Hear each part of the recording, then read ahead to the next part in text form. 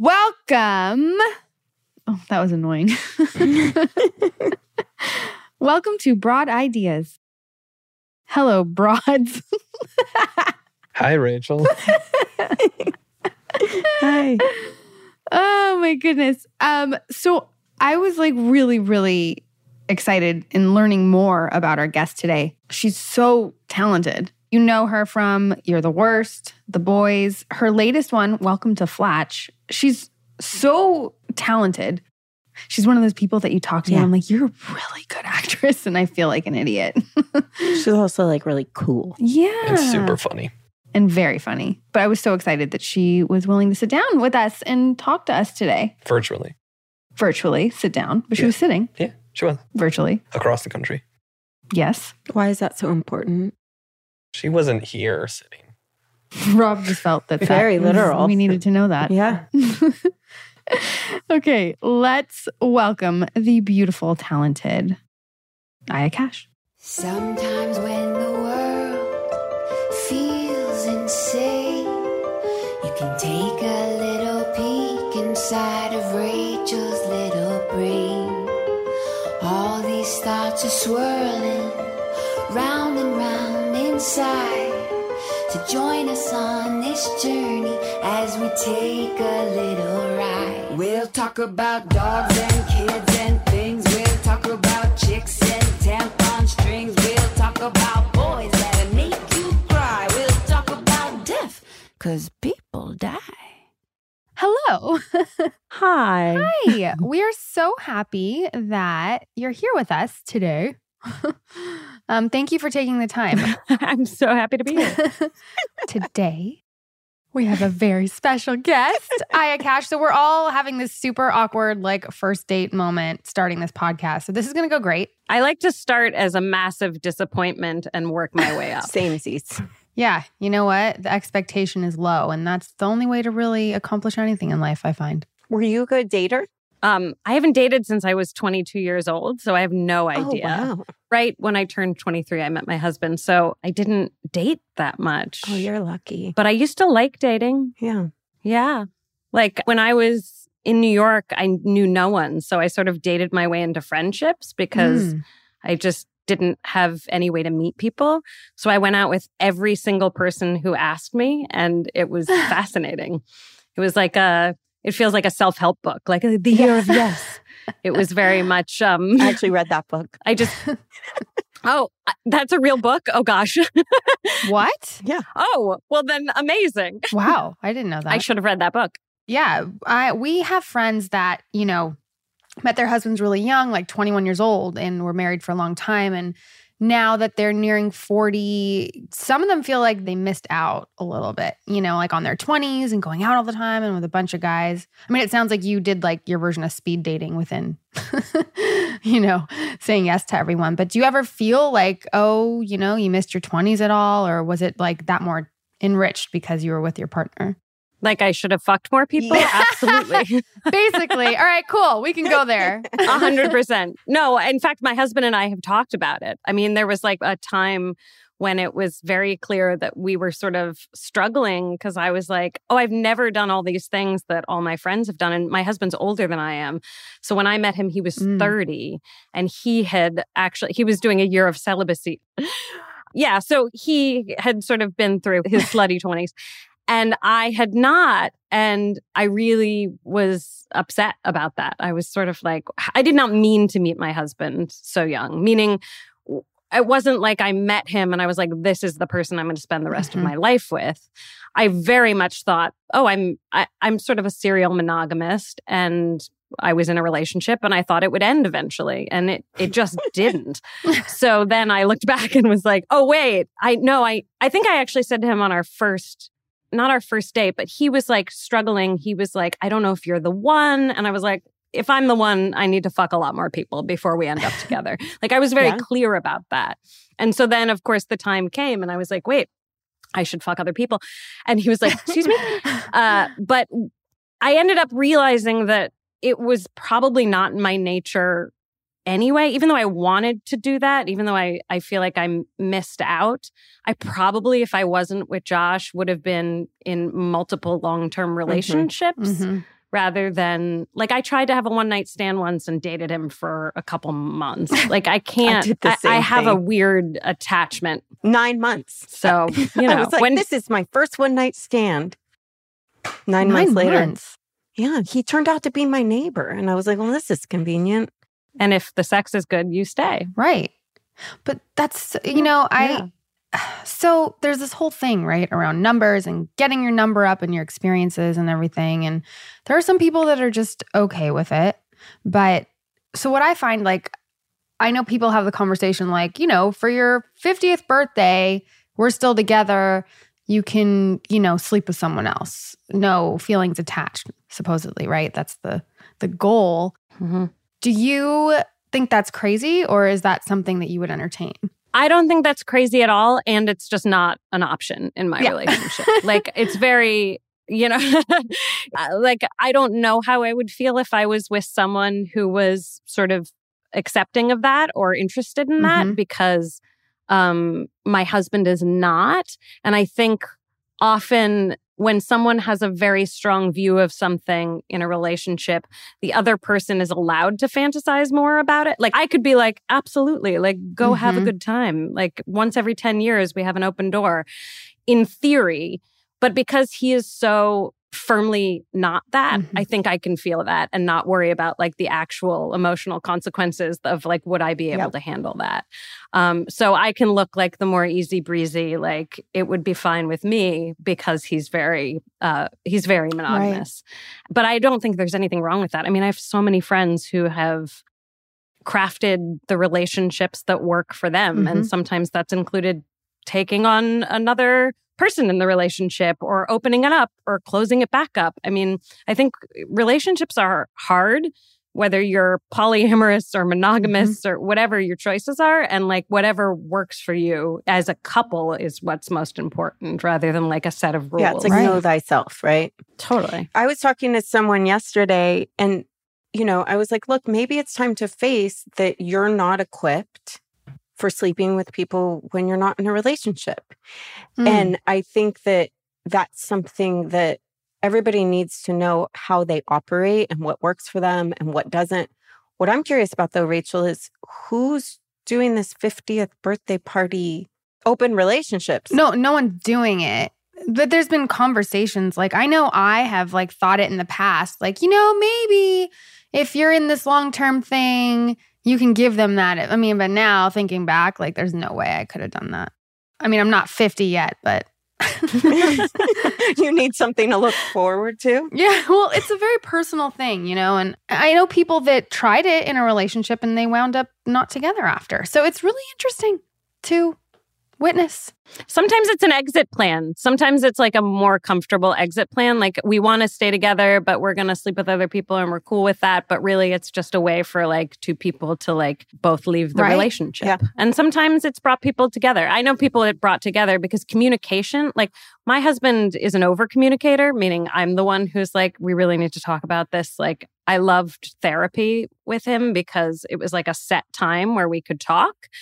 When then he wasn't allowed to bug me with stuff. You know, he likes to process and he's, you know, really smart and likes to deal with emotions more so than I do. So I feel like if you are in a relationship where there's not a lot of good communication, it goes either way. But I have a friend who it brought her closer with her partner because they had to talk about everything Mm. Right. when they were seeing other people to make sure that it was safe. And like now their communication is so much stronger because they've had all these kinds of discussions. Yeah, it can work. I think it can. But you would never do it. No, I wouldn't. Also, I got married later and my husband's a little bit older than me. And it's almost like we're on our second round anyways. We're tired. Like the last thing we want to do is go, you know, have sex parties, or we're like, let's get in our pajamas and lay in bed and watch a movie. That's like a big deal for us. You have kids too, right? You guys Yeah. don't, right? I did my homework. I listened to the podcast like a good girl. That's amazing. Aw, that's so Did you learn awesome. anything? Well, No. yeah. I learned everything. Yeah, you knew you could say fuck. So you don't have kids and that's a conscious choice, right? You guys made. I read that in an interview you gave. Yeah. It's interesting. I think I've said I don't want kids since I was a kid. Wow. I mean, I never wanted children, but I think that secretly I thought that would change at some point. Mhm. Like everything changes. And I was sort of waiting for that to change, and it never did. And I think that my husband would probably have a kid if I had been interested. And if he was with someone else, he would probably have a kid. So we've had a lot of, even before we got married, I was like, look, this thing may not change, and we need to make a decision whether or not that's something you're okay with, because I don't want to prevent you from having a child if that's really important to you. And he said kind of the perfect thing, which is this: if it's a choice between you and kids, I choose you. But like, keep an open mind. And so I've tried to keep an open mind as I've gone through. And now I've decided to invest my time into my friends' kids because I need someone to take care of me when I'm older. But I'm pretty okay not having children. See, and I think that's amazing. And I think that more women need to give voice to that, to be honest, because I feel like there's a lot of societal pressure to become a mother at a certain age. And the truth of the matter is, not everybody should be a mom, nor do they need to be. And I feel like with women, it's not talked about a lot. It brings up a lot of questions about like, what is something that needs therapy and what is an actual choice that you are making from a healthy place. Like, I spent so many years thinking like there was something maybe wrong with me, that I didn't want this and I needed to interrogate it. And I don't think that's something that men traditionally tend to go through, just because there's not that pressure. But I did have some sort of societal pressures that I felt, or internalized pressure about it. And I wanted to make sure I was making a choice with interrogation. But I also feel like I've always known, and I don't know that I needed to look as hard at it as I did. Rachel Cargle talks about not having kids and why she doesn't have kids, and says it much more eloquently than I do. So go check her out. Yeah, but I think it is that interrogation that if people really look at what it entails and look at themselves and really discover, is this right for me in my life? Less people might have kids. Well, And that's good. Yeah, I think at a certain age, you start to know too much because you've seen your friends have kids and you've seen them struggle so much. So I think it gets harder as you get older to go in to having kids. Like, I joke, like, if I could have oopsed an adoption at some point, like maybe I would have a kid. Because I'm also just profoundly, like, the idea of pregnancy is super overwhelming to me. But, that, like, there might have been a time where I would have been okay if I had just had a kid and had to be thrown into it. But now I've seen so much. I know what I'm giving up. right. And I'm sure I would love a kid if I had a kid, but it's not something I'm looking for. Yeah. Well, in this country, there's a lot of women that are going to have kids, whether they like it or not at this point. So They certainly are. that's a whole Yeah. other. I will not adopt your baby. Yeah. And that is not a solution. Yeah. But, we have a best friend that didn't have kids, but she is all of our kids' favorite person. It's like, oh, you were here to just be the favorite auntie and take care of everyone and enjoy it, but also you can give them back, and it works for her and her life. And listen, that's definitely appealing at times where you're like, oh, I can just borrow this kid. I don't have to keep it. And it's interesting. I feel like it was a conscious choice for her, or maybe it was subconscious. I don't know. Yeah, maybe not. It was a little of both, I think. It was circumstantial and conscious. Right. But there is so much pressure on women. And I know I felt it by the time I was 32. I was like, oh, I got to pop a kid out, and I did. And obviously nowadays you can have kids much later, but it's just interesting, the pressure on women. And I really respect the choice of like knowing, no, this isn't for me. And that's okay. And I think that more people should speak out about it, because I think it's awesome. Like, it's respectful, it's cool, and there isn't this pressure. And I think that's a really nice thing. I work with girls that are deciding, all different stages of life, but some of them are deciding, like, should I freeze my eggs and have a baby on my own, or exploring all those options, right? And one of the things that I've found to be the thing that motivates them the most isn't the desire to have a child.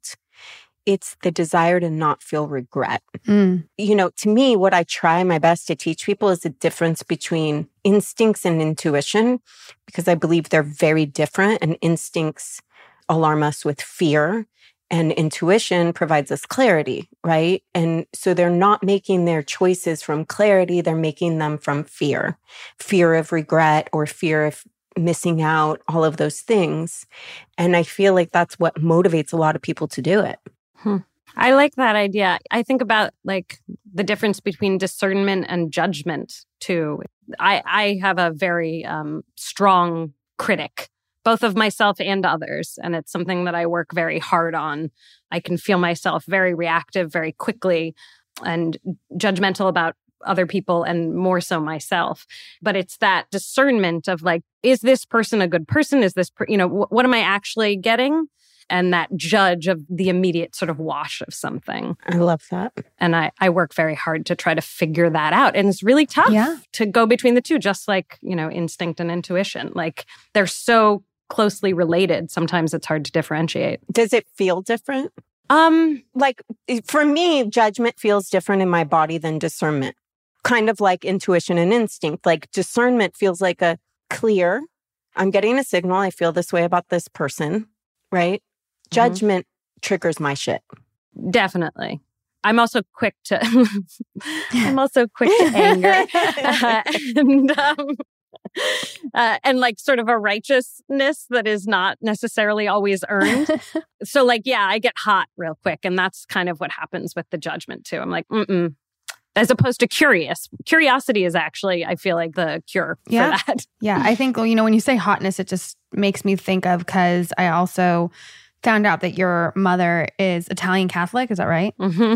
Or raised that way. My mom's the same, and my dad's Jewish, and your dad's Jewish. And I was like, we are samesies. And like that Italian heat, I'm telling you, I don't know if that's where you think it comes from, but like, I can go from 0 to 60 very easily. And that is also reacting and trying to calm that down and find the tools to deal with it better. But, but it's also, judgment in the business that we are in. There feels like there is so much judgment, and putting yourself out there and having such success that you've had in all the shows and everything else, you're putting yourself out to be judged, it feels like at times, right? And so trying to figure out how to handle that or how to ignore that. And I think that's huge, because everyone feels like they have the right to say things about you negatively or positively too, but like more so the judging. And I feel like you really have to have a thick skin and learn how to deal with that. And I think, Olivia, you were telling me that you don't read comments. Yeah, there was some interview where you said you saw it on social media comments, which you have stopped reading. Right. Tell us about that. I mean, it's kind of like, touch fire, get burned, right? Like I was like, I mean, there's also so much positive with, quote unquote fan interaction that, which is actually probably just as dangerous to be engaging with as the negative. But I had never had, I'm almost reticent to talk about it because it's like it feeds it. It gives it energy. Yeah, it gives it energy. But I had never had the experience that I did with attention the way that the boys brought attention in a social media space. And in some ways, I felt like I was just really lucky with social media. I had used it as a way, I've said this before, but I used it as a way to like engage with the Trump uncle I never had, because it was a way to talk to people who thought very differently than I did. And I was able to engage with people. And then the boys happened. And just, I think from a numbers game, things blew up in a different way. And it's not like I have a huge social media following in the grand scheme of this business, but the boys brought a whole swath of people that, one, were engaging with me because they were watching this wonderful superhero show, but 2, I was playing a white supremacist Nazi, which brings up lots of issues. And so there was just a lot more of the actual crazies coming at me. And, sometimes I've listened to like Lindy West has that This American Mhm. Life where she confronts her troll, which I think is fascinating. There was another actress who just did it on, there's a podcast where people like engage with their quote unquote haters, which I think is fascinating. And there's so much less intention behind it than you think. There's so much like, oh, what? I never thought you would see, or I Right. didn't know, or I was just in a way, but it feels so pointed when someone's like, I'm going to blow your fucking face off, you know? And so, yeah, I had to step away. And like, I do think that my relationship with social media is just massively healthier now, but I also don't share much Mhm. anymore. Like, I don't do a lot of personal posting anymore. I use it as a promotional tool, which used to, I think, be gross. Like, I used to judge people for that. And then I, still say when I think I have something to say about an issue.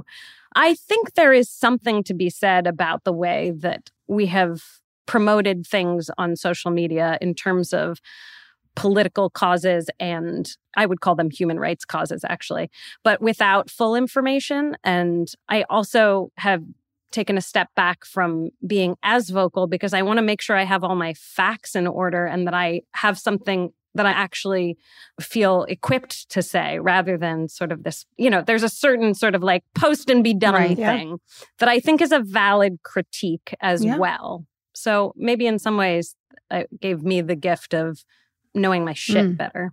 Right. Good.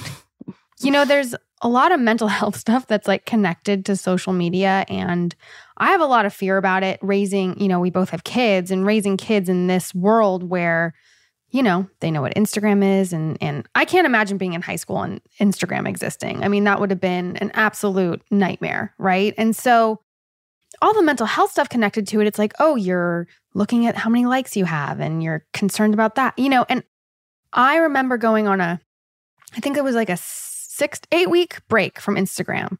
And I was like, oh, I'm engaged with the world. I'm reading more of the news, which actually wasn't that great. But, and it was just like having that space from it and turning your likes off or not going on it. It's just like a jerk reaction. And I think it's much better to have a healthier relationship with it and not give it too much attention. And Olivia, who hasn't really put herself out there in the way she is now with this podcast, was reading comments on the podcast and like read some negative stuff about her. And I was like, Olivia, the first thing you need to do is not read anything.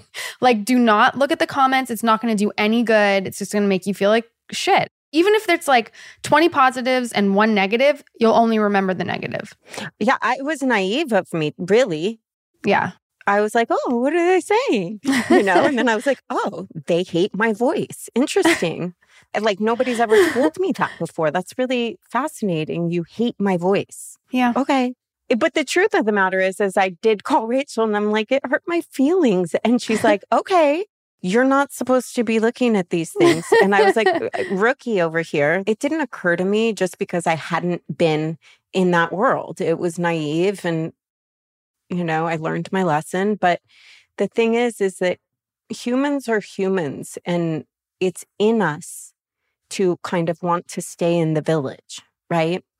It's like written in our DNA to connect and be loved and be liked and all that stuff. And so when people go against you in any way, as thick as your skin is, I'm sure on some level it hurts.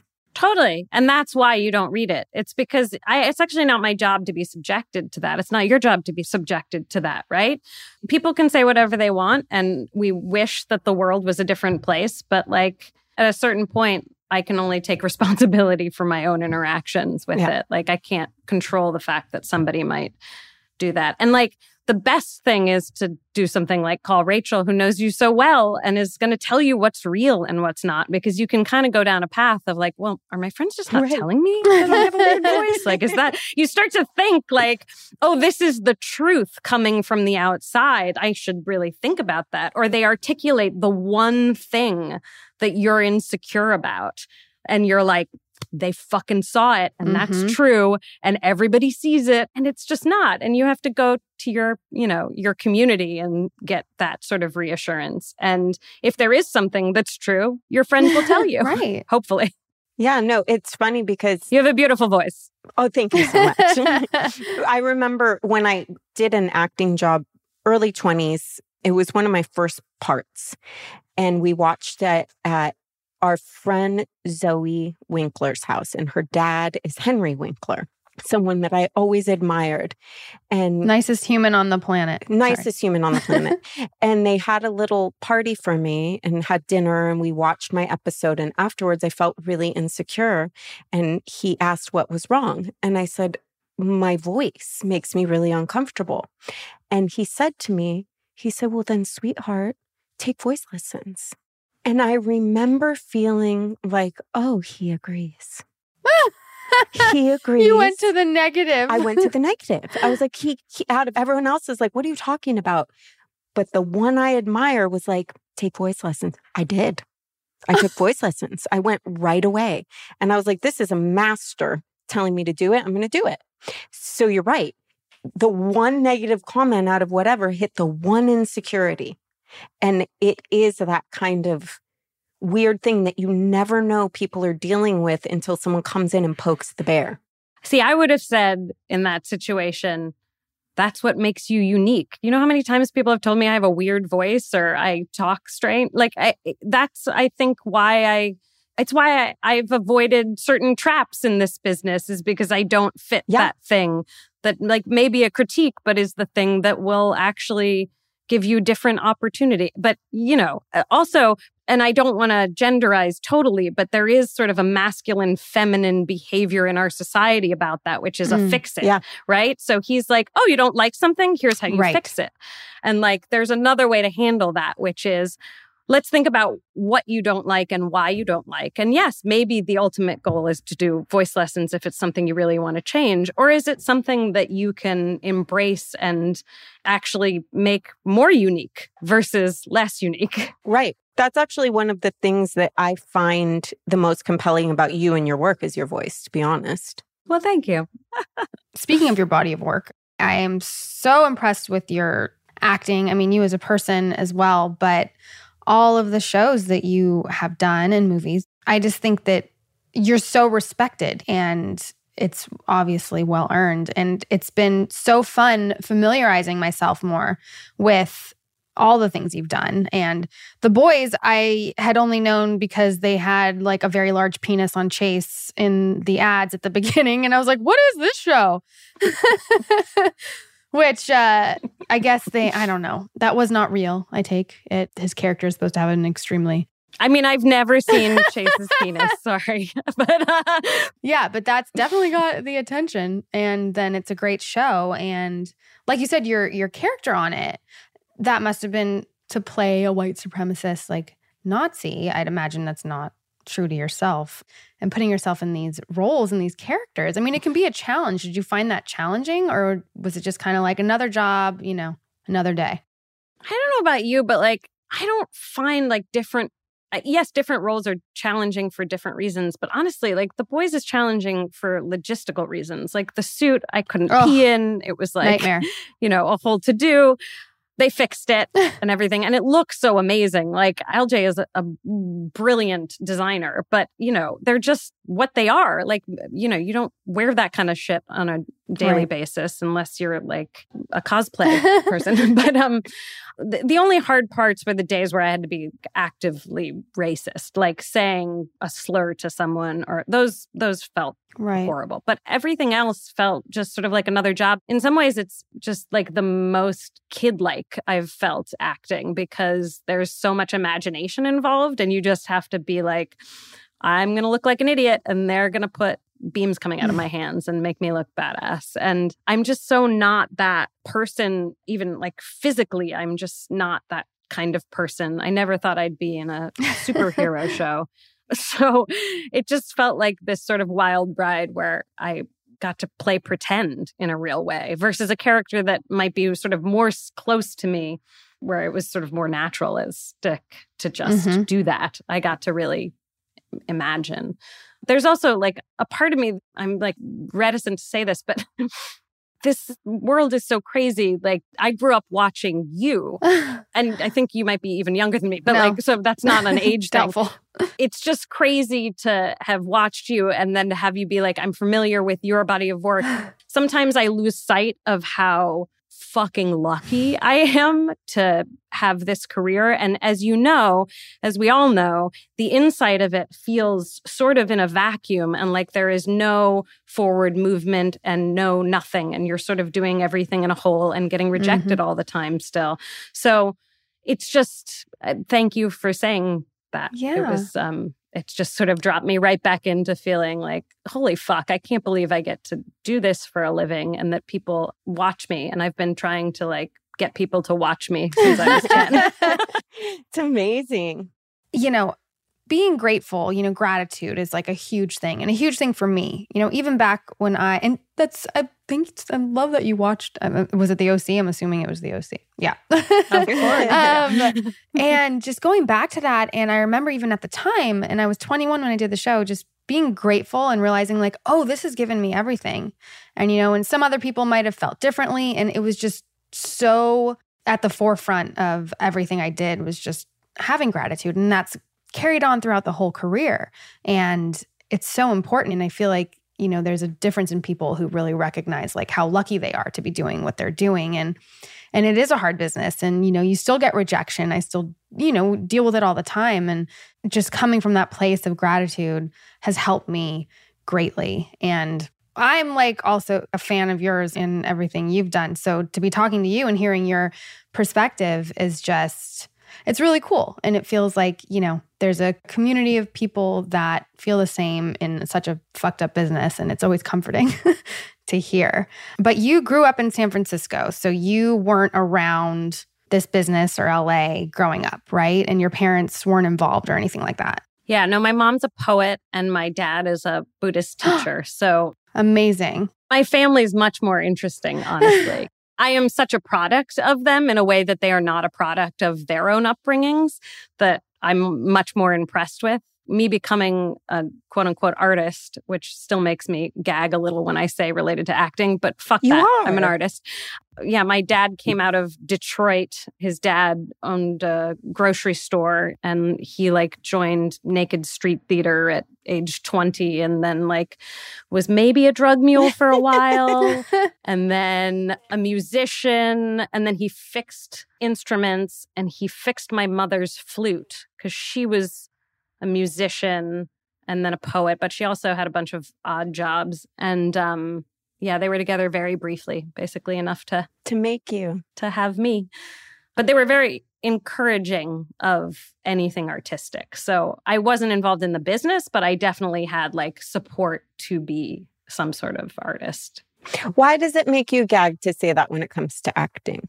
Well, as we've discussed, I have a very strong judge that comes in.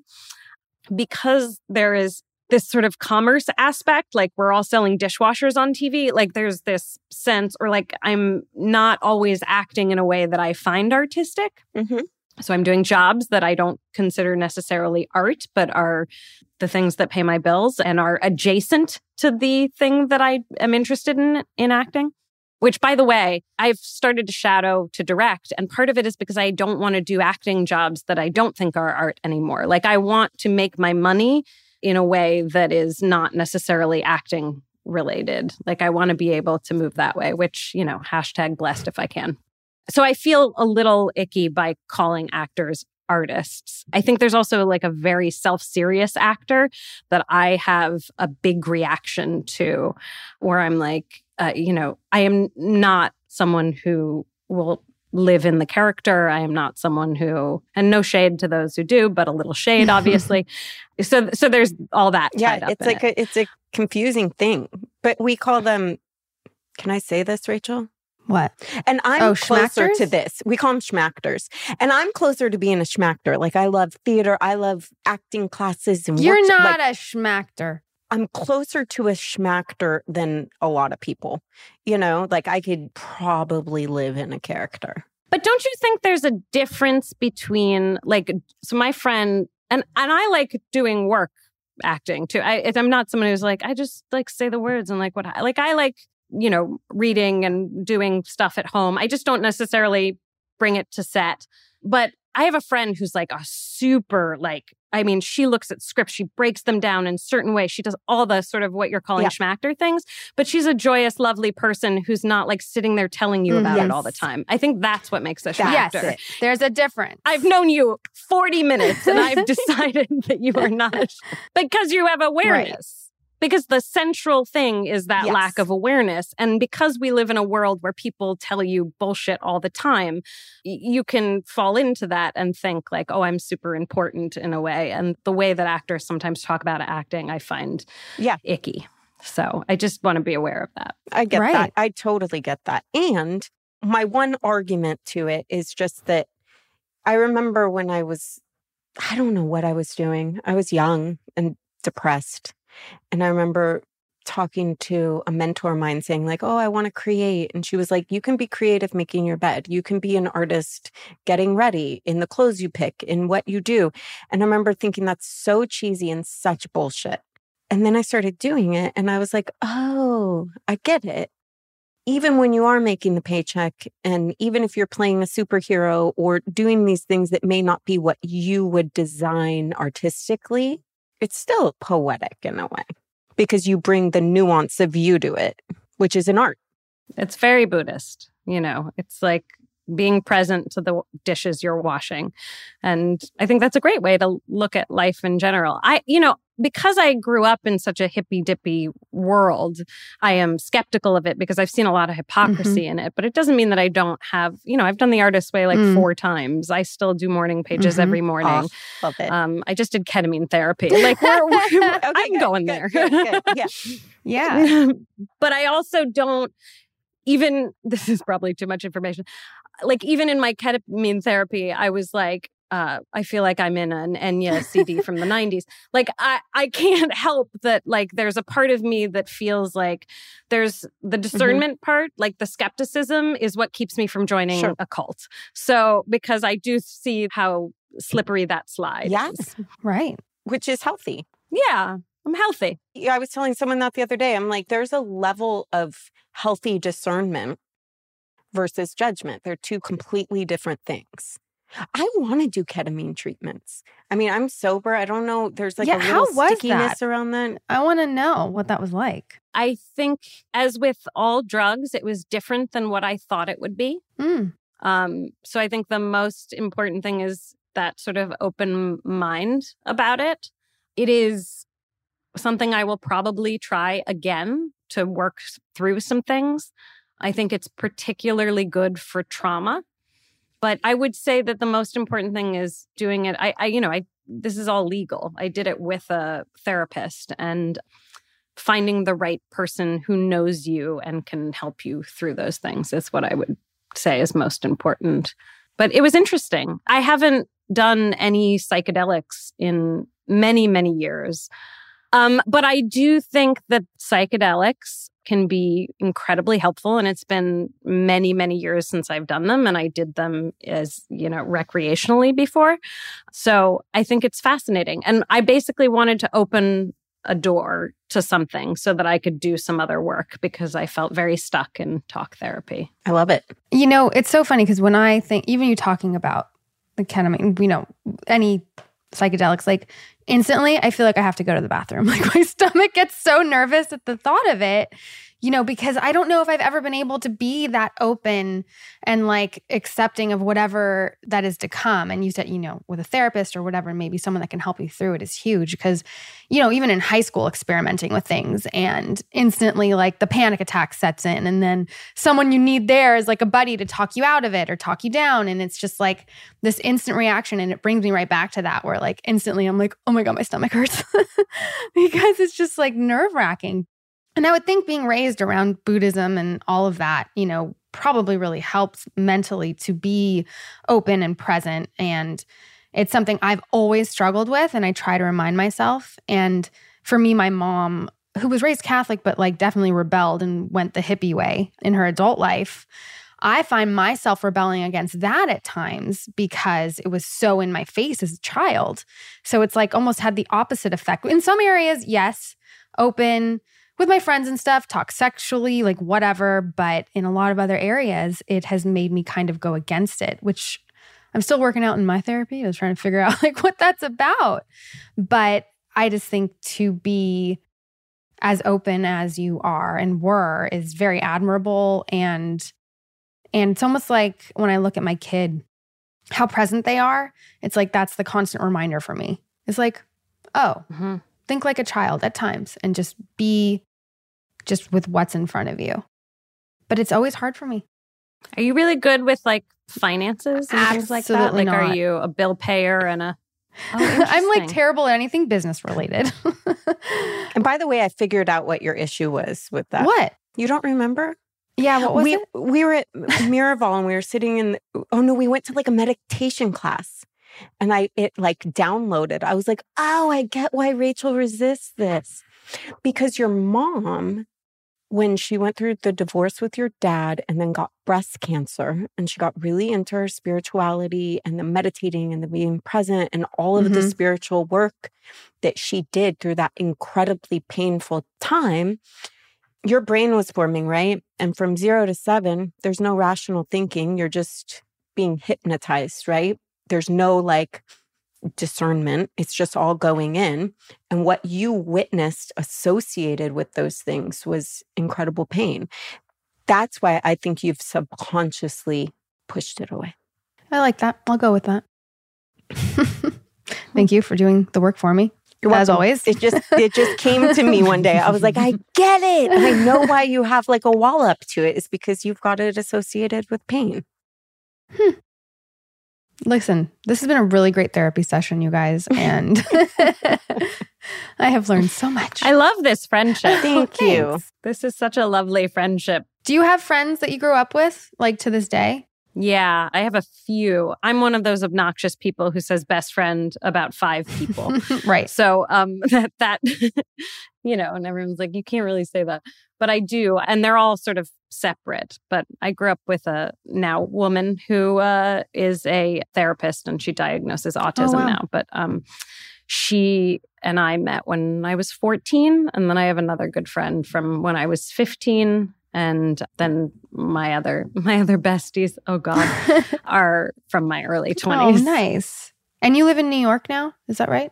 Yeah, I never actually lived in LA. I shot in LA when I was working there, but I never moved there because it just didn't feel like home. But I've learned to love LA. There's plenty about LA that I really like and actually miss. I haven't been since the pandemic. And Oh, wow. I miss LA, including one of my friends who lives out there. So I don't hate it anymore. It was doing so much damage for me to hate it and didn't seem to be doing anything to LA for me to hate it. So I was like, well, might as well learn to like it. Right. Yeah, I was going to ask if your experience was, because you're the worst comments, obviously, on LA. Was your experience close to that? No, because I don't really have an issue. I think a lot of the critique was about like hipsters, which, you know, I like my nice pour over coffee and I listen to records. So like, I can't really like, whatever. That's, you know, I live that life. And I'm fine to be made fun of for it. Right. The things that I found negative about LA were more just the inescapable industry. Is that like you go to a cafe and everyone's on their laptop writing a script, and you'd walk into a restaurant and everyone would sort of look and see, were you anybody? Yeah. So there was a constant like, no. Oh, yeah. You know, anytime you walk in anywhere, the disappointment that you're not. I ended up reading Jonathan Gold and like eating my way through LA. And that's how I found joy in LA. Like there is such incredible food there. Yes. And then you have to sort of participate in all these different cultures and experiences that are not a part of the industry. And that's how I learned to love LA. And, you know, I like making a place be my regular place. And I would go to Jitlada every week. Jitlada. And, you know, that was like my hangout. I haven't been there in so long. Yeah. Up north, where I am, nobody is industry whatsoever. And growing up there and living there, there was a part of me that always judged it. Like, oh, everybody came here for something, that whole thing. And now being away from it for 3 years and going back and like getting in an Uber and being like, how are you? And they're like, oh, I'm making a record and I'm doing this. And there was a part of me that was like, fuck yeah, good for you. Like, good for all of you being here and like coming out of some small town or for wherever you were from and like being here to pursue your dreams. Like I have a new appreciation for the hustle of LA now. Interesting. Well, you also probably have a better sense of self now as, you know, somebody who is not in their early 20s. Like, I'm a very porous person. Like, I don't like to hear shit talking on set because it comes in and then I'll start to look and be like, is that person being that? I don't want to hear that. I want to have my own experience of people. And so, you know, when you have a better sense of self, you can sort of enjoy everybody's unique crazy that's around you and the hustle and appreciate that like everyone's really working for something rather than it being threatening to you. Totally. In some way. But I get it. I mean, I keep moving further and further away from like LA proper. So it's a thing. But you know, you mentioned pour over coffee. Now, I have to talk to you about this. Let's get to it. Okay. I'm ready. This is the real stuff, okay? For the first time, I had never done it, but I went away last week and they only had pour over coffee like in the room. And I was like, all right, let's get into this. I Googled it. I watched YouTube videos. Like it is a whole thing. But I have to tell you, it was the most delicious coffee I have ever had. Now, do you have a method? Because I'm still learning and I feel like it's like a club and you have to know. All right. Listeners, trigger warning for really bougie bullshit. So I grind my own beans in my Burr grinder. You don't want a metal blade. Yes, I have heard this. And then you have to find your perfect setting. Not too thin or it goes too quickly. Not, you know, either or it doesn't go quickly enough. If it's too rough, then it goes too quickly through. And then you just put it in a thing and you pour some water over. But I do have one of those special kettles. So it's a slow pour. You do something. This is the moment. I just want to clock this as I'm about to say what I'm going to say that I will be thinking about tonight and regretting. But I have my pour over. There's something called the bloom where you pour a little bit and you let it sit and just wet. Should I do this like it's a yes, please. Mm-hmm. You just wet the bean. You just wet the beans. Just a little bit. I'm doing like an ASMR video. And let that go. And then after 30 seconds, you do your final pour. And I drink my coffee black. So I like really good tasting coffee because I don't put anything in it. That's impressive. I will say the bloom. It is a thing. There's something very satisfying about this whole method. Now, I know we sound like assholes, like, you know, but I was just so impressed with it. I now feel like I have to invest in the whole thing. What's assholey about liking good coffee? It's just a privilege? No, but we just said, well, first of all, that whole setup I described is not cheap. Yeah. So the Burr grinder. So that's one asshole aspect. Okay, got it. Yeah. I mean, there's more asshole to this, but that's listen, number one. If that's your fix, like the whole coffee ritual and that, and instead of other things, I will take it. I think of it like, you know, like a tea ceremony. It is a meditative thing. Like it's a ritual in the morning. And it really, I've been into coffee for a while now, but really during the pandemic is when I started to go kind of nuts. I would go to sleep and be excited to wake up in the morning so that I could make my coffee. Do you know that's every single night? I'm like, I cannot wait to wake up in the morning just because of coffee. But when I sleep at Rachel's, she has to make me the coffee. I don't like good coffee. She's so weird. I'm weird. No. I don't like... She doesn't want fresh ground coffee. Mm-mm. She wants her prepackaged pizza's her preference. You know, nothing against it. I don't like the bitterness and the like... We definitely it's just differ. Too much for me. I have her own little coffee pot for her. Yeah, she makes my own when she stays. Yeah.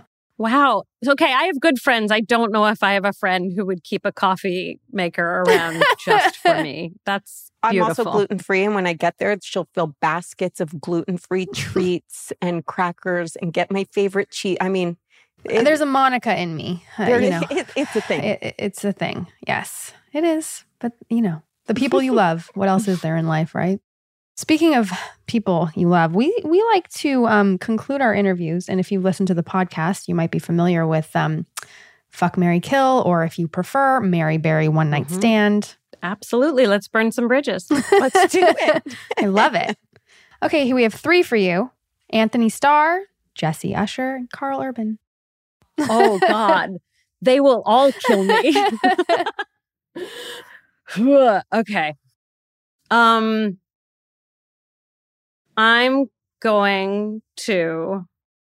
gonna fuck Jesse Usher because he's A-Train. He's fast. And I'm tired. No, that's a terrible reason. And I like to have very quick sex. But Jesse's also just smoking hot. And they all are. They all are. I'm going to kill Anthony because he's one of my dearest friends and he'll understand. Will he forgive me for saying Anthony? If it's Anthony, I'm so sorry. He will. He's not precious. He needs to get more famous before he gets precious. There's a threshold of assholeness that happens at a certain level. Ant's not there. No, I love him to death, and he'll forgive me for killing him. And I'm gonna marry Carl Urban because we've barely spoken, and it's a great way to get to know him. We never worked together. No way. 2.5 months in, I met him in the makeup trailer and he had his shirt off and he was covered in blood, which was super hot. And we just never worked together. So we had a picnic in the park when I was in Canada because we were quarantined during COVID. And I went and I quarantined for 14 days and then did 1 day of shooting. But we all had a picnic in the park while I was there. And I finally got to talk to Carl, which was so lovely. Because we didn't do press either the same way you would do press. Now they're on a world tour, but we were all over Zoom. So I never got to know Carl. And what better way than Married at First Sight? I love that. Then you're going to be the new reality couple on that series. They do that, Married at First Sight. Could you imagine? Yeah. No? No. But I have to say, different cultures do things differently, right? And I don't think that there is I'm going to make up some studies as if I have some information. But as far as I know, there's not a huge difference between the happiness levels of arranged marriages and non-arranged marriages. So look that up. We will fact check that for you. I think there's something to that. Absolutely. Well, this has been very informative, educational, therapeutic. It's been such a lovely conversation with you, and I'm such a fan. I think you're so awesome and really appreciate you taking the time to talk to us today, and hopefully we get to meet in person in the future. Let's meet in the future. I will see you there. Great. I'm in. I'll see you in the future. Awesome. Thank you so much. Yeah, thank you.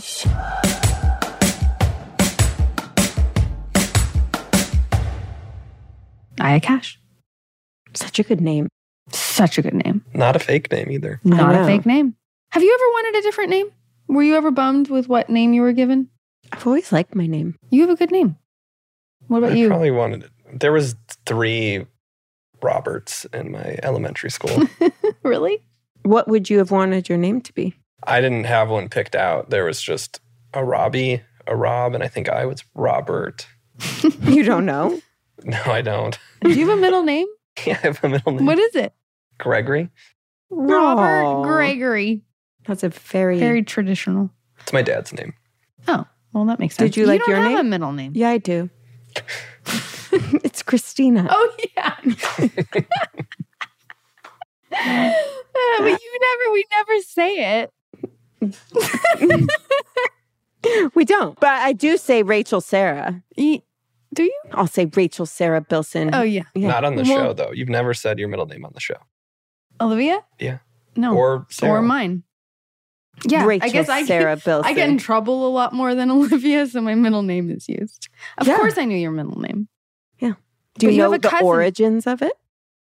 Please tell. My middle name is after my dad's sister, Christina, who went missing. Was she ever found? No. Never? Never found. Ooh, can you tell my the story? What's the story Yeah, of you gotta it? tell the story there. We don't really know this story. We know that the last time anyone saw her was at my parents' wedding, and then she was in Venice. She worked in Venice. Venice, okay. Venice Beach. Italy? Venice Beach, California. Yeah. And I know she was friends with bikers and Hells Angels, and she was a little rough around the edges, but that was it. She went to a bar and nobody... Never seen again. Never seen again. She's one of the unsolved mysteries. Is she actually, like, has it been an episode on her? No, hasn't been an episode, but We're going to do a spin-off podcast. I mean, I would love Finding to. Christina. I would love to. And people have contacted my aunt and said, like, if you would like to reopen these files now, because now with DNA and The stuff other like sister. that. Mm-hmm. Yeah. And she doesn't want to reopen it? I think she was actually curious to Well, see. Are you curious? I've always been curious just because what happened, Right. you know? Like, I would definitely want to know. Yeah. I have a secret, like, passion inside me to be a detective. Well, here's your first case. I mean, seriously, though. Like, Like a Bored to Death. Did you watch that? Oh, With Jason Schwartzman? no. But I know, no, I didn't watch that. But I heard it was really I good. feel like that'd be you Well, no, I have trying to to watch be a it. private investigator. No, like, I just, like, love it. I do too. I mean, I watch all those shows. Like and my Snapped? favorite. Yeah. I It's mean, the best. all of them. Welcome to Flatch. Welcome to Flatch. Is it Rob? I was like, wait a you're minute. the worst. She's a lawyer. No, but that fascinates me. Like, what happened to her? Do you think she was killed? I believe so, because there was never a trace. It was actually really incredibly sad because the last time they saw her was at my parents' wedding. And, you know, that's not a Do great you look way. like her? No, she was really tall, Mm-hmm. really tall, like 6 foot, Mm-hmm. big old chest. I definitely didn't look like her. How old was she? Boy, I would say 27 maybe. Was she close with? She was, my Family? dad was really close to her. Yeah. Isn't your cousin's name Christina? Yeah, my cousin Is named after her Is as named well? after her But as yours well. is just the middle name. Yeah. Yeah. I mean, I knew your cousin's name was Christina, but I meant, Yeah. was she named after her? Unless she That's was so in crazy. love with your dad. And then when he got Rob, married. you his know, sister? Rob just likes to It go was there. his sister, Rob. Rob, do you love your sister? Yeah. Do you have Do you something have a to thing tell for us? your sister? No. I mean, Anyways, where'd you get your middle name? I told you, I feel like Phoebe sometimes. you did say that. Yeah, I don't know, but my name is like, I learned it's a very biblical name, and it couldn't be further from connected to the Bible. I mean, right? Rachel, Sarah, aren't both of those names in the Bible? Rachel, I think my parents just liked, and Sarah is after a relative, I believe. You don't know. Sounds like a butter company or something. Rachel Sarah. Like Sarah Lee. Rachel, Sure. Sarah Biscuits. I would change my name to that. I actually It's a quite good like name. it. Yeah, Bilson was hard growing up because in the elementary school, they would call me Bison and think it was so funny. It's not that funny. It's not. And do you know we only have bison in North America, not buffalo? That's a little known fact for you guys. Did you research that when they were making fun of you? I did not, but I have been to a bison farm in North America, and they informed me. The Bilson Farm? The Bilson Bison Farm. My long lost relatives. No, there's just a little fact for you. You probably don't know this about me, Rob. Olivia does. I have many, many, many, many random facts in my brain. Nothing of value, but Nothing. nothing of value. I'm starting to uncover that. I think I did know this actually. But I know a lot of facts. Like, I'm actually weirdly good at Jeopardy. And if you met me, you would be like, there's no chance this girl would survive on Jeopardy ever. But I actually do quite well. I sometimes think like, oh, I would love to go on that, but I think I would just embarrass myself because I would be nervous or something. But my Yeah. problem is answering it in the form of a question. So Briar and I have a new... That's your problem, not Yeah. the answers? Yes, exactly. Yes. Briar and I have a new thing where before bed, we watch an episode of Wheel of Fortune. And someone was answering Pat and the puzzles like they were on Jeopardy. They're like, what is... Right. They would say the puzzle. And it made me laugh because it was funny. I think you that. would do that. I would probably do that and then not do it on Jeopardy. Yeah. I would just be like, World War II. And they'd be like, sorry, you didn't answer in form of a question. You'd I fix would it fail. though after like 2 times doing it wrong. Yeah. Also, I was watching Family Feud with Briar Love until I realized it is so incredibly inappropriate. Oh yeah. Why? It's literally like, what would Oh, you yeah. do in a threesome with your wife? And, Oh, and Briar's really? like, what does that mean? And I'm like, it's a candy bar. Have you tried one? Have you tried one? Yeah. So I was like, we're going to pivot to Wheel. She loves it. And I couldn't be more thrilled. Anyways, so that's where I've gotten to in my life with my child. And we have moved past. Well, when we were at Rob's house, Calvin is asking, like, most kids are like, I want to hear Zombies 3 soundtrack. And Calvin's like, can I hear, what's his favorite song?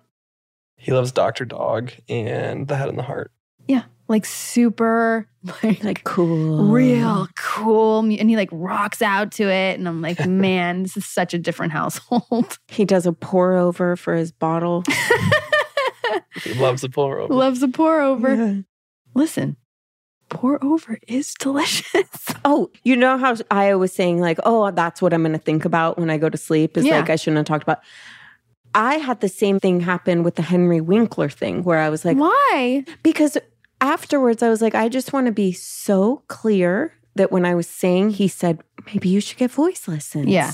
That he was not saying it because he Thought you needed it. something Right. was wrong or like, here's how you fix it. He was saying it just from like a loving, supportive, Well, even singers get voice lessons. totally. Like Yeah, no, he's Yeah, just yeah, yeah. being helpful. Like literally like, well, if you think this is, do this and this is a solution. Exactly. And yeah, it had nothing to do with him thinking that your voice did sound funny. But that's how you heard it because you were in your insecurity. Exactly. So I thought about that later and I was like, I just want to make it really clear that Henry Winkler How many is times do you do that? a gem. Yes, he's the kindest human on the planet. But like, how many times do you do that in life where you say things and then you're going to bed at night and you're like, fuck. Not as much since I quit drinking. Used to be worse, I tell you. Yeah. I'd be like, oh, don't. yeah, what did I do? What did I say? Yeah, I was a witness to some of those. Shut up. Do you ever do that, Rob, when you're going to bed at night and you're like, why did I? Oh, yeah. Give us an example, please. I don't know that I have a specific example. Come on, Rob. I don't have any. Oh, man. That makes you human, you know? Just all those things that, yeah, wish you didn't do. Yeah, I used to do that a lot. Yeah, I put my foot in my mouth a lot as well. Okay, so it was interesting, you know, Aya has chosen like no kids or whatever. Mhm. And so that makes me think like, because I've been thinking about this lately, like, You want to get rid of your I was kids? going to say, you want to get rid of one? What? how old do you think is too old to have a kid? I was just looking that up. Oh, Yeah, well, Biologically or? yeah. Well, biologically, isn't it like 40? no. No. I have like 3 friends currently right now looking into it that are 43. Yeah. It's not 40. It's definitely like Jeff's aunt had a kid at 45. When Jeff was delivering babies, he said he would see women well into their 40s delivering children, healthy children, all that stuff.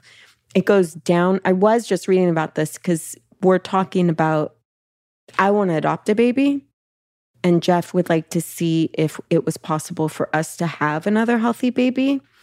And so we're looking into like the statistics and the ages and all of that stuff. And it goes down drastically with each year. Mhm.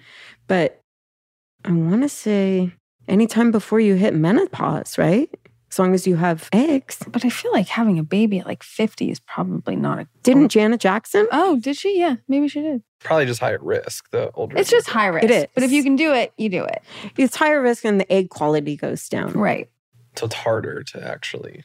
Well, it's harder to keep. Yeah. Like there's higher chances of miscarriage, Mhm. higher chances of chromosomal abnormalities, like Down syndrome, all of Right. That But that's kind of even stuff. once you hit 35, all that stuff comes into play because you have to get like all those tests once you're pregnant after 35. yeah, because you're considered a geriatric pregnancy. I know. It's so crazy, right? At Yeah. 35 years old, like, oh, geriatric pregnancy. Yeah. I mean, I was pregnant with Briar at 32, so I didn't have to do all of those things, but I did. oh, yeah, you Yeah. did. Yeah. Mhm. So the answer is we don't know. The answer is if you're fertile Until menopause. until menopause, right? I guess so. But it is interesting because you're really more ready for kids, I feel like. A 43-year-old compared to like a 15-year-old. You know what I mean? Yeah, I think there's also greater chances of diabetes or Did you have that with either of your pregnancies? No, right? No. I didn't Mm-mm. have it either. I think all that goes up with age. Our friend just had that with hers. Had gestational diabetes. But Yeah, she's it's really like common. 28. Jill had that. Yeah. Yeah, it's It's just very it's common. I think it's like random too. How old would you think would be the cutoff for you to have a kid? I think 43 would probably be the cutoff for me. Me too. You feel the same? Well, I You're felt going to turn 43. Yeah, I felt done when I got pregnant with Shepard. Well, do you mean physically carrying a baby to term or like adopting a baby? Oh, no, I feel like I want to adopt. Jeff and I both are considering it, but he would rather see if we could have a baby on our own. Do you have an age cutoff though I'm at it. for adopting? Oh, no. You'd Oh, say, yeah. like 65, I'll let you go adopt a kid. I would say for me personally, I wouldn't want to do it past maybe 45 just because I don't want to get through the young years of the kids' lives and then have to start all over again. Like, I feel like if we're going to throw in another one, now would be a great time to do it. But I know the adoption process can take a while. take a while. Yeah. And Shepard requires a lot of attention. So we want to make sure that That makes sense. we're not jipping him. But you have like your whole year of 43 is what you think to do it if you wanted to do it naturally. He wants to spin. So you get a girl. He wants to spin. So not only do you get a girl, but Wait, You what can is check- spin? Yeah, explain that. they spin the sperm to determine what you're going to have. I thought you meant just like spin you on. It's proven to give you a girl every time. He wants to turn me upside down and spin me around. No, I think he wants a girl. Not only does he want a girl, because Shepard had a chromosomal abnormality, he wants to check the quality of the egg. But then there's the confusion, like, are you playing God when you put that much control into it, you know? Can you tell with like an egg, like the chromosome? Oh, stuff? yeah. They can test the eggs. So, like, if you were going to get your eggs retrieved to freeze them, they check the quality of the eggs. Right. So they wouldn't freeze ones that have abnormalities. Right. So you would have to go through that. So you'd have to have your eggs extracted Yeah. and he'd have to like deposit his sperm and then, it's in vitro. In vitro. But they can spin They can spin. to get the sex. Correct. I would like to talk to Jeff about the science behind that and how that works. Oh, he would like to tell you I'm about sure it he because would. he's researched it. Yeah. How do you feel about that, though? Like controlling it like that? I don't know. It's conflicting for Mhm. sure. Mm-hmm. I don't understand how it works. So maybe if I understood, then I could have a better opinion. Does that make sense? Like, how much are you actually interfering? He wants a girl. When we found out Elliot was a boy, I don't know if he's going to like that I said this, but he cried. He really wanted a girl. And then we had a second, and he was more warmed up to the boy thing. But now he's still like, Once that mm-hmm. little girl. Do you feel that way? Like you want a little girl? No. Oh, Interesting. yeah. Do you feel like you want a boy? I don't know. I mean, I'm super content with what I have. I don't know. I feel like I would never spin because I'm open to either. Like it'd be nice to have a boy and experience that, you know? Mm-hmm. I've had such a great experience with my girl. Yeah. I don't know. That's like, I don't know. I don't really know the answer. Yeah. I feel like there's babies that don't have moms, and that's what Right. really trips me up, where Mhm. I'm like, why wouldn't we just take one and take care of it when we have what it takes to do that? I totally support that. My cousin one of my very dear friends adopted 2 kids. Like I am all for adoption. I think it's amazing. And I would, if I wanted another kid, I would totally be open to adoption Mm-hmm. for sure. Would you, Rob? Yeah, we've talked about Have you? adoption have? too. Yeah. I just feel like for us, it would actually be good for my children too, and good for Shepard to have someone younger than him. And, you know, I Mhm. just, who is it? Thomas Rhett. Do you know who Thomas Rhett is? Yeah, the country singer? Yeah, I love him. And his Oh, wife. yeah. And they have, they have an a adopted beautiful family. beautiful family. And I went on a hole down her Instagram and Went down her hole. I went down her hole and came out at one point sobbing to Jeff and was like, there's babies that need us, you know? But we'll see. Yeah, well, options are out there. I understand the need for people to be like, I want to have a child, or Yeah. I just need a child. I want to provide for a child that needs providing for. Like, I understand all of it. And I think, I don't know, it's hard to say because I already have one, you know, and I knew always my whole life that I wanted to be a mom. So it's different for every person, but Yeah. I can see it all. I can also see why people would want 0, like Aya.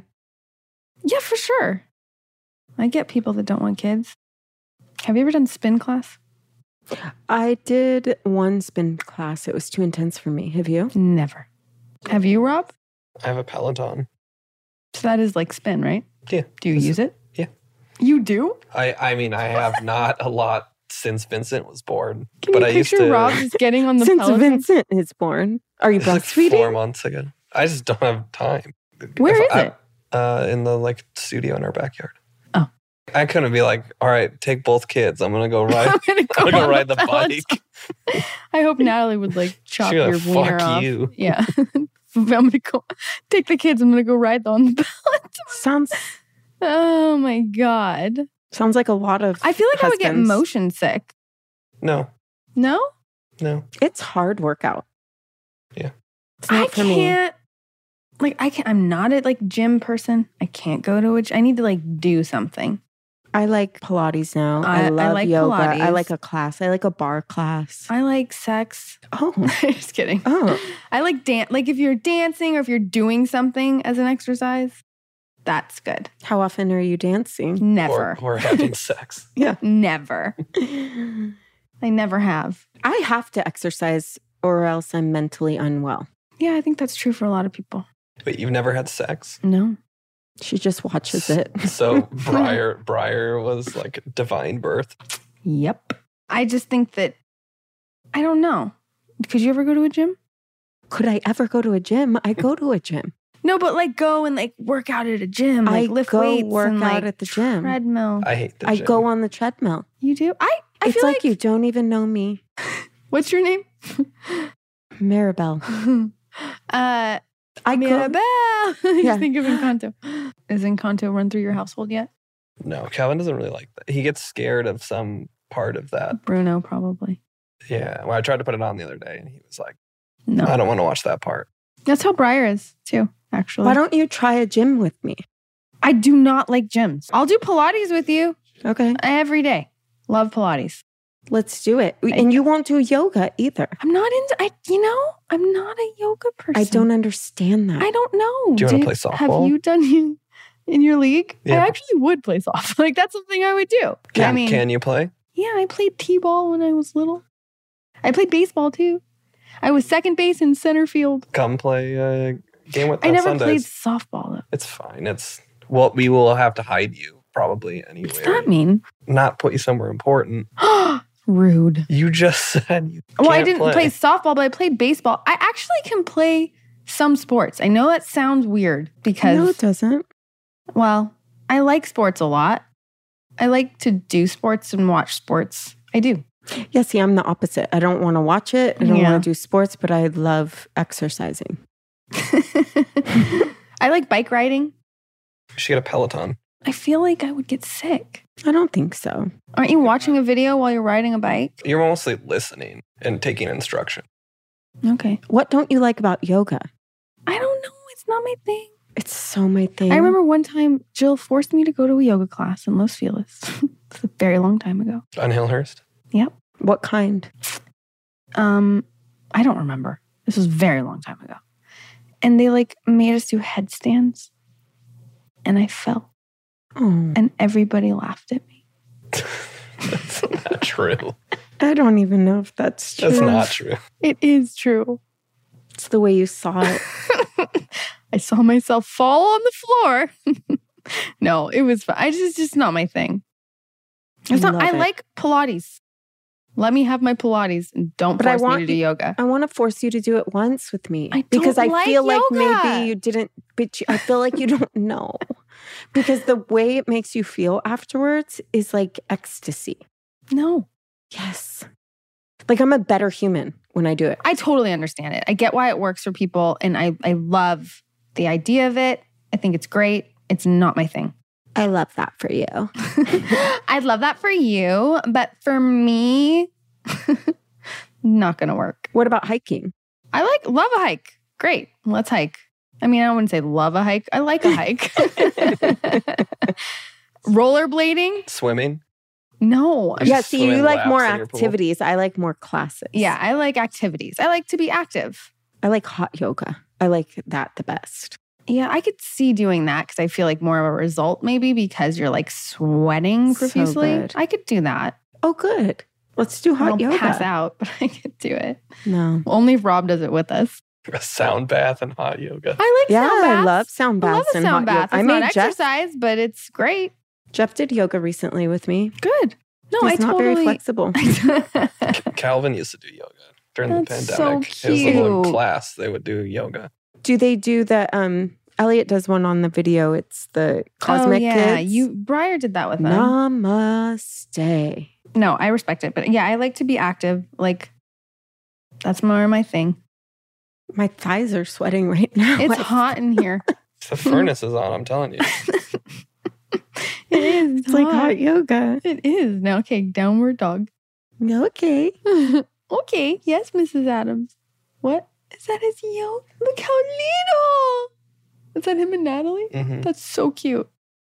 There's a picture of them doing yoga. It's so cute. Oh, does she do yoga? Yeah, does she love yoga? She does yoga. Is that her preference? Like, what's her preference? Yeah. Yoga. I got her the Peloton, but But you use it? I use it more than she does. But is she like a exerciser? Mm-mm. Well, I think it's for me for mental health. yeah, I get that. reasons. No, I totally get it. And I'm saying like, no. I think you got to try it again. I really do. I mean, I have tried it many times. I will do it with you so you leave me alone. Okay. I'm an open person. I am a yes person. I will say yes to anything at least once. Not anything, people. Not that kind of anything, but like, anything adventurous. Yeah, you will. I will. You're what they call down. So are you. Yeah. When we're like 6 a.m., we're going in the freezing cold to go wakeboarding Oh, yeah. and paddleboarding. I'm there. Olivia was there when we did it. Yep.